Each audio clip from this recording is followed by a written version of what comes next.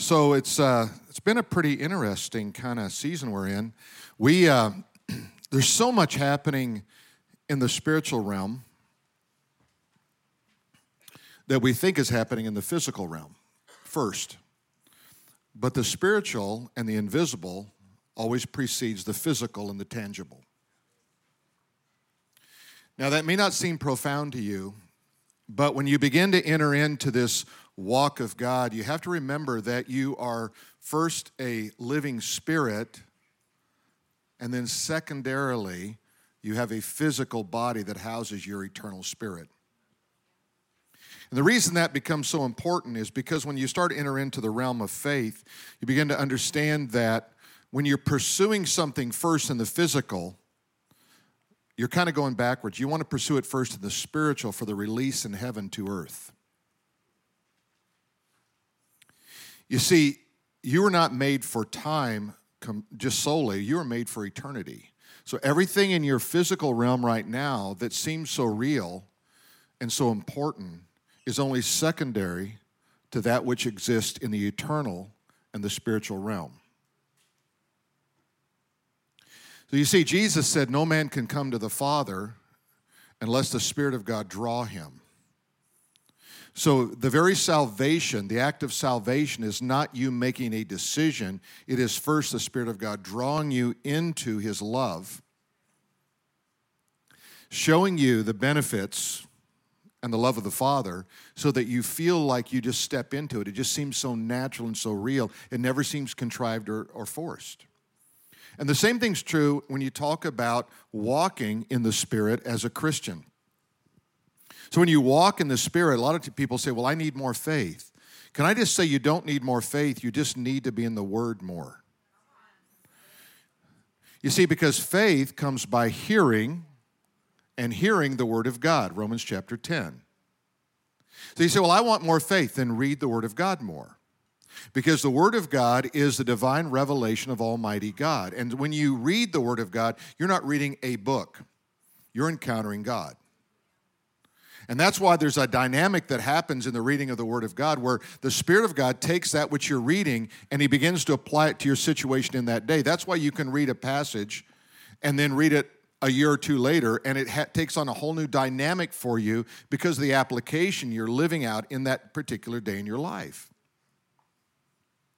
And faith is one of those realms where we all talk about it. We'll even hear people say, well, just have faith. Faith in what? Faith in God. You see, faith has to be objective. There has to be an object of your faith, Almighty God. It cannot be subjective, a feeling. So if you live cautiously, your friends will call you wise. You just won't move many mountains. So walking in the Spirit of God is that act whereby you release the physical realm so that you encounter Almighty God. And what we want you to do today is we want every one of you to experience that on some level where you take a part of your life that is challenging, whether it's relational or financial, whether it's business, whatever it has to do with, take that realm and begin to say, I want to release heaven to earth in my situation to see God work. Because if I ask everyone in this room, if I ask you to raise your hands, and I won't right now, but if I ask you to raise your hands and say, how many of you have a need that only God can fill, my guess is half of you would raise your hand, but all of you should. Because you see, when you admit that, you almost feel like you've somehow the power has been removed from you and given over to someone else. Because there's a logical thing that goes in our mind as humans, and that is, I can handle a lot of stuff, and I really get into deep water, I'll call on God. But the Bible says all things, by all things in prayer and supplication, let your requests be made known unto God, and the peace of God, which surpasses all comprehension, will guard your heart and your mind in Christ Jesus. So it's all things. Not some things, all things. Why do I need to pray for all things? I'm pretty capable. No, you're very capable. That's part of your problem. You're so capable, you try to maneuver around God so you don't have to submit to His lordship and walk in the Spirit. God wants a face-to-face encounter with you every single day. What kind of relationship is it with a father when the only time you go to Him is when you have a big crisis? So if you get yourself in the Word of God, what's happening is your faith is growing, so when the mountains come, you're ready for the mountain. The mountain is smaller if you're walking in the Spirit on a daily basis and reading the Word. The mountain is bigger if you have to encounter the Word. You say, well, I don't know, I need more faith. No, you should have been building up faith over time. Amen? All right. Well, that's just a little intro to where we're going today. But you have to take ownership of the invisible in order to have ownership in the visible. You with me on this? All right. George MacDonald said there are things that must be done in faith, else they have no being whatsoever. Has anybody guessed I'm going to talk to you about faith today? Okay. Today I want to talk to you about persistence. You know what persistence is? It's a 4-year-old in a cereal aisle at a grocery store. You ever taken a 4-year-old down the aisle in a grocery store? And you know, they're thinking, I mean, they're smart. You know, like Cocoa Puffs, Count Dracula, or whatever it is. I mean, they got all these ones, you know, Captain Crunch with Crunch Berries. You just can't get Captain Crunch. You got to get the Crunch Berries. How many of you like Captain Crunch with the Crunch Berries? Some of you just need to live. I mean, these Frosted Flakes, right? The Tiger. What kid doesn't like the Tiger? You're going down the aisle, there's the Tiger. I want the Tiger. Give me the Captain, the Tiger, and I'll take 2 Count Chocula's. Right? Now, if you tell the kid, no, it's not healthy, what happens? You eventually end up buying them anyway, but you're trying to correct them. You're training them. You're saying, now listen, you can't have that. It's not good for you. Forget good for me. I'm 4. I've got a lot of life to live. Give me my cereal right now. Amen? Right? But there's persistence there. Have you ever noticed how many times, if you have kids, and let's say that they're a little bit older, how many times in the lifetime of those kids did they finally get what they wanted and you told them no in the beginning? You know how they won? Persistence. Persistence. I remember one time our boys got in the room, they were young, and they got lipstick and paint and everything else, and they just completely redecorated a wall. I was so mad, and so I said, okay, you guys, since you destroyed the wall, you have to stand with your nose against the wall until I tell you.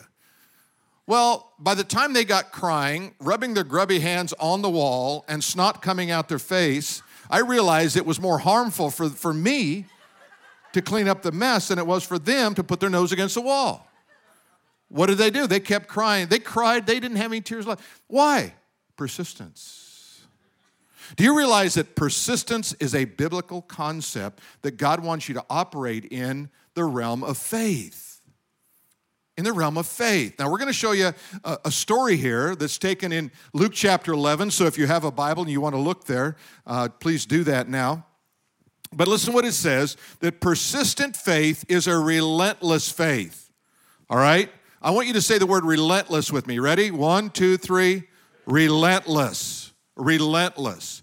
Do never say, I tried that, it didn't work. That's not relentless faith. So in Luke chapter 11, beginning in verse 5, Jesus said to them, he said, which of you shall have a friend and go to him at midnight and say, friend, lend me 3 loaves, for a friend of mine has come to me on a journey, and I have nothing to set before him. And he will answer you and say, do not trouble me. The door is now shut. I cannot rise and give to you. Now, let me contextually set up the story. So the story, the tradition was that if somebody came to you and had a need, you would help them regardless how inconvenient it was. Okay? If you had someone come to your house, you always had to take care of them, and that was just part of the culture. So he gets a guest at night, and all of a sudden he realizes, I have no bread, I have no food, I have nothing to give my guest. So he goes to his neighbor and he knocks on the door. And the guy says, go away. All my kids are asleep. I can't help you now. And what does he do? He keeps knocking on the door. And finally, what happens, you were going to see the story, is he's going to give him not just what he asked for as much as he wants. Why? Because of persistence. Here's what I've learned about faith. Faith is not convenient. Whenever you start operating in faith, you're out of your comfort zone altogether. It just doesn't feel right. It's almost sometimes tempting to go, I'd just rather not believe God if this is what I have to go through to believe God. Are you with me on this? How many of you can say an amen to that one? Because there are times where you go, oh my gosh, I'm just pushed and pulled in every direction, and my life was really smooth, and now my life is not smooth, and now I'm trusting God, and I'm waiting for God to do something. Is God going to do something? You go like, maybe it's just easier just to not do this. And that's exactly where the enemy wants to get you, to operate outside of the realm of faith. But what I've noticed is that desperation increases faith. We've seen God do some great things in this church, but every time that God does something, it's always at the last moment. Have you ever noticed that about God? Anybody give me a witness on that one? Yes, God came through in the last moment. I almost think, God, maybe we should just set the calendar a little bit closer. That way you can come through a little quicker at the last moment. Amen? All right, so, but when you think about it, this man went to the door and he started knocking. But the man said no. But what did the man knocking do? He kept knocking. Why? Because the door is never shut. Take note of that. I encountered a shut door. That doesn't mean there's not another door. It doesn't mean it's permanently shut. Sometimes we operate we're just so sensitive to know that we either get mad at God and say, well, God didn't answer my prayer, or we just assume it is a no and it's never going to reopen. What I really believe is the door is never shut. It just may be the wrong door. It may be the wrong time. But what happens is we don't get access into that realm unless we persist in our faith and keep pushing and pushing and pushing until we see the hand of God work in our life. Now, these are just basic nuts and bolts of operating in the faith realm. And I think if you'll just start to pick up these, and by the way, if you have the church app, all the notes that I'm giving you today, they're on the app. You can go there, you can follow along, and you say, wow, I got to remember that. They're there. But you have to open up the app. You have to take a little initiative in the realm of this. Persistence unlocks doors. You see, if you keep knocking on a door long enough, persistence will open that door. Let me show you what it says in Luke chapter 11 and verse 8. I say to you, though he will not rise and give to him because he is his friend, yet because of his persistence he will rise and give him as many as he needs. Do you notice that friendship was not the basis of helping this guy? Okay, now remember, this is a parable. This is a story. It's an earthly story with a heavenly meaning. Are you with me? So God is saying prayer is like this. In other words, God doesn't answer your prayer because he likes you or because you're his friend. He does because of persistence. That's the principle in this story. Well, I think if I just cry long enough, no, tears don't do it either. You see, there's different ways to access God and see God move in your life. For example, in Matthew chapter 7 and 17 verse 21, it says, these kinds, speaking of this demonic spirit, do not come out of this boy who was demon-possessed in the New Testament without prayer and fasting. You see, fasting. So there was an element there. So prayer is an assumption. It's always going to be operating. Sometimes fasting, but always persistence. Persistent. If we give up too soon, we don't see the hand of God. So persistence unlocks doors. Persistence is more powerful than friendship. Hey, I like my kids, and they would say, give me that, and I'd say no. I don't care if I do like you. I need it. I don't care. I'm not buying it for you. I'm a cheapo. I'm not doing it. Right? But what do? Dad, please. I talked to Mom. She said it was okay. Right? She's like the Mother Mary. I'm like the father. The things are happening in our household. I don't even know what's going on. I've been undercut over here on the other side. You're playing both ends. You can't win if you're a dad. Amen? But what's happening?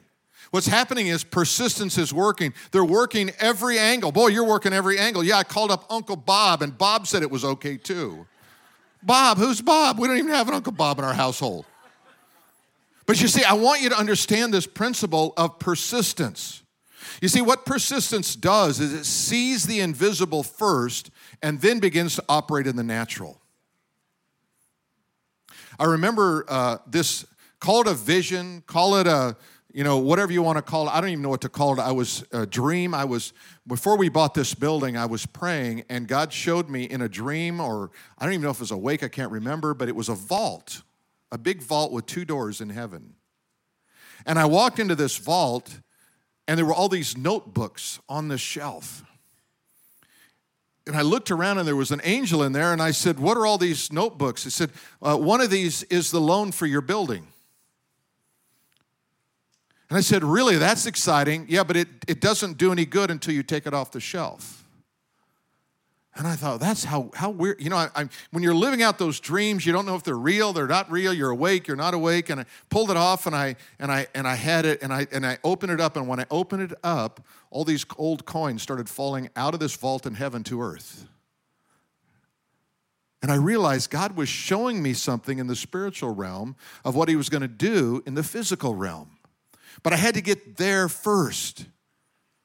So when we began to think about this building, then we're going to talk a little bit about in a few minutes, we began to kind of pray. My wife and I began to pray, and we began to seek God and say, and we saw it released first to us, but it was released in heaven to earth. Whenever you pray, God likes to exceed your expectations. Have you ever prayed for something and you got more than you prayed for? Right? I mean, that's a great thing, amen? How about you prayed for something and God gave you something different? You didn't know you needed this something different, but the something different was what you really needed. God knew it. You didn't know it. You were going down one path. No, God says, that's the wrong path. I'm going to give you what you really need. But God likes to exceed your expectations. Let me show you this scripture from Ephesians chapter 3 and verse 20, and I'm going to read it out of the Amplified Version because it just kind of amplifies, as the version says, what's going on. It says, now to him who is able to carry out his purpose and to do super abundantly more than all we could ever dare to ask or think, infinitely beyond our greatest prayers, hopes, or dreams, according to his power that is at work within us. Now, I like the way it kind of amplifies that. It says, to carry out his purpose and infinitely beyond our greatest prayers, hopes, or dreams. So sometimes we're praying, we're saying, God, this is what I'm trusting you for. And God says, I'm going to do that, but I'm going to do more than that. I would like to do exceedingly abundantly beyond all you could ever ask or think. Because who gets the glory in that scenario? God gets the glory, not you. And God wants you to operate in this realm where you are always thankful to God and you walk humbly before your God, so you just know that God is engaging in your life. And that's reassuring because you know if God's with you now, he's going to be with you tomorrow too. So I want to show you, there's a drone video that we did, and you've seen part of this, but you haven't seen the second half of it. This is a new building we're in escrow on right now. And one of the reasons that we're pursuing this is because across the street, if you've ever been there, we do children's over there on Sunday morning, but we have to take our entire office out and set up for kids. It's like a gypsy market every week because we just, it's just nightmare because we just got to pick it up, clean it up, take it up. And so I just wanted to show you a little bit of what happens over there on Sunday morning and on Wednesday night. And these are like real live breathing kids who love Jesus and they're excited about their faith. And so we're going to take that area across the street. We're going to take the whole area, which is 4,000 square feet. We're going to expand that into our older kids area so that we have more room for them. And then we're going to move our office across over to our new building. And we're going to be able to do adult Bible studies there throughout the week on Sunday morning, Sunday night, Wednesday, whenever we want to have them, because right now we're trying to ram in adult Bible studies in different places. And some of you have been in those, and you go like, it's so noisy. Everything's going on around here. And so God has given us this, and the location of it, I think we have a picture of location of where it is. So here's where we are in the worship center. Our ministry center is next door. And so it's really close, and God has just really done some amazing things. We talk about that first generation, the first 10 years of being pioneers, and those are people who laid groundwork for us. They were engaged in everything from scraping up tile in this floor to putting up walls, to hanging lights, to doing all those kind of things. And we're going into our next decade, which I'm calling builders. The next 10 years is going to be builders. And here's what I think builders do. I think builders set the tone for the future. If you're part of this fellowship and you remain in this fellowship for the upcoming years, then you're going to set the tone for the future. It's the way you pray that's going to set a tone. The way you give, the way you serve, the way you love, the way you do, everything you do, it's going to set a tone for the future to come. It also leaves a legacy for the generation to come. You know, some of you are new to the church and you have no idea about what the first 9 years have been and part of our ministry here and all the lives that have been changed, all the people have been saved and people have been healed. And, you know, Tammy made reference to the Salvation Army and our daughter Jen is a missions pastor. And I asked her this morning, I said, can you just give me a couple of quick reports about what happened at this Salvation? This is the emergency shelter in Anaheim. And here's one of the stories. There was a man who had suffered a stroke and could not move his right leg at all.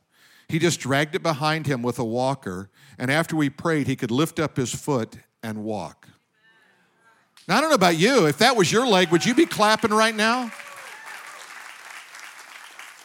I mean, you'd be clapping. If that was your leg that was dragging and you couldn't walk, you'd be jumping and shouting and praising God. You see, part of what faith is rejoicing in those who see miracles in their life. Because when you rejoice, it opens up your spirit to receive that from God. Here's another story. A woman who had been taunted by a demon and saying that she was going to kill herself every night. She was so scared she was going to take her own life. We prayed for her, and we were done. The CEO of the Salvation Army asked if the demon was gone, and she said, I don't know. And he said, no, you'd know it when it departs from you. So we prayed more, and all of a sudden she started crying, and she could sing worship songs. She refused to sing worship songs before this happened. And she, along with 4 other people, received Christ. You'll say, well, that sounds kind of weird. Not really. If you read the Bible, that's kind of what goes on.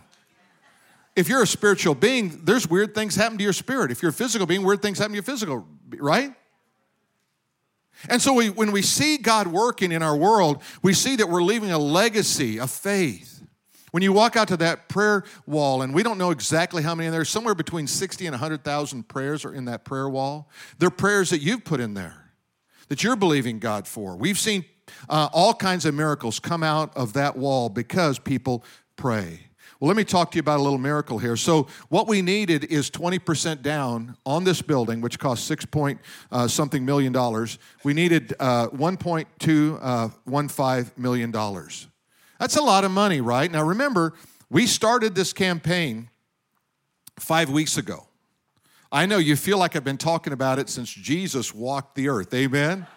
It's really only been, it was October 17th when it all began, but I want you to see what happens. And since that time, the amount given in this 5-week period is a little over $1 million. Amen? And you think, well, wow, that's amazing, and can I just say this? It's really interesting. I didn't put it up there, but it's something like, and 4 cents. Because some people would give like $25.04. And it might seem insignificant, but it's significant. You see, because when you do that, you're doing math probably. You're figuring out some reason why that 4 cents is important in that whole picture. Maybe you got a check for $25.40, and you said, I want to give this amount. But you see, every penny, what I'm trying to emphasize here is everything is significant in the kingdom. Everything is significant. Every gift, whether it's small or large, is significant in what we're doing here because it's the heart behind it. It's not how much it's on the surface there. And so the remainder that we have is $201,000, and we're just praying for that. Tomorrow we'll give another $100,000 into escrow, and the loan will go hard. What that means? The contract will go hard. That means that we can't get our money back because we're committed to going through with the deal. And we are. We believe God's going to do this. We believe this other 200 is going to come in. Some of you could write that check today. Some of you could write a check for 4 cents. But everything is significant. That's what I'm trying to say. You see, and the reason that we want to emphasize that is because it's the same thing in the realm of mankind. Sometimes you feel insignificant. Because maybe your name's never been in lights, or you don't have a lot of money, or you don't live in the right zip code, or whatever it is. Never think that. Remember, every person in this room is created in the image of God. And you're significant and important to God. And you have gifts just like everyone else. You may not have released them yet, but you have gifts that God wants to use to bless other people. This is also a great time. We received one gift of a stock donation, and it's a great thing to do because you avoid all the capital gains on a stock, and you get the full amount, for your taxes, but you don't have to pay the capital gains if you sell it and then take the money. That's the reverse way to do it. But why? You see, you look at your life and you go, God, what can I do to help move the kingdom forward? And I promise you there'll come a time when we're going to have the open house. We're going to do an open house on Sunday morning before and after the service where you can walk through across the street. You're going to walk through it, and there's going to be something inside of you that says, I wish I'd have given at least 4 cents. I wish I'd have been a part of it. You see? And I just want everybody, you see, the more we can kind of work together and be in together in something, the more significant it feels when we see the manifestation of it all. I've been giving out my mobile number. Everyone said I was crazy. I kind of like it now because now I don't have to try to keep it from people. Say, well, can I have your mobile number? And I go, well, yeah, I really don't give that out. Now I'm just giving it out in church and online, and everybody's got it. And so, if you want to contact me, say, Pastor, I'd like to get involved in this, you can do that. No one has harassed me or tricked me yet, so that's good. I haven't had to block anybody. I'm happy about that. But persistence, here's what persistence does. It secures your future. It secures your future. Luke chapter 11, verses 9 and 10. So I say unto you, ask, look at this, ask and it will be given to you. Seek, you will find, knock, and it will be open to you. Now you notice there's 3 words there that are significant. Seek, ask, seek, and knock. Ask, okay, I'm asking. Now I'm seeking. Now you see the intensity goes up. And this word knock here is a word that doesn't mean like this. It means more like this. You ever have anybody at your door doing this? Ever been locked out of something? Let me out of here. What's the difference? Can I please have this? No. Really? Can I please have this? No. Are you kidding me? Are you kidding me? I need that now. I got to have it now. What's the difference? Intensity. Persistence has emotion behind it. Now, I know it's a pretty white church here, so sometimes emotion's a hard thing. We appreciate every ethnic group, right? And all the while, us white people are a little bit too calm. We need a little bit of color to kind of get things amped up. Amen? I'm telling you what. How about Pastor Larry's shoes? Did you see his shoes today? They have hair growing on them. There's something. When he gets back up here, you look at his shoes, they've got hair growing on them. And I couldn't take my eyes off the shoes. I just look at the shoes. Oh my gosh. Look what it says. Knock and it will be open to you. For everyone who asks, receive. He who seeks, finds. And he who knocks, it will be open. Now, I want you to see something here. You see, there's asking, seeking, knocking. But I think there are levels of what you receive. For example, if I ask, I receive something. Okay? But if I seek, I think it goes to the next level. If I knock, I think it goes to the next level. I think that God takes and He responds to our prayer in line with the intensity with which and the persistence with which we ask. I love this scripture in 1 Chronicles 4:10. It's about a guy by the name of Jabez. And it says, Jabez called on the God of Israel, saying, "Oh, that you would bless me." Jot this scripture down and make this a part of your prayer. Oh, God, that you would bless me indeed. Have you asked for His blessings lately? You should do it every day. God, would you just bless me? And how did He want to be blessed? Look what it says. And enlarge my territory. Enlarge my territory. What does that have to do? That has to do with influence. I want a territory that I have greater influence over. That your hand would be with me. In other words, in this greater influence I have, I don't want your hand to depart from me. In other words, I want your presence. I want your approval in what I do. That you would keep me from evil.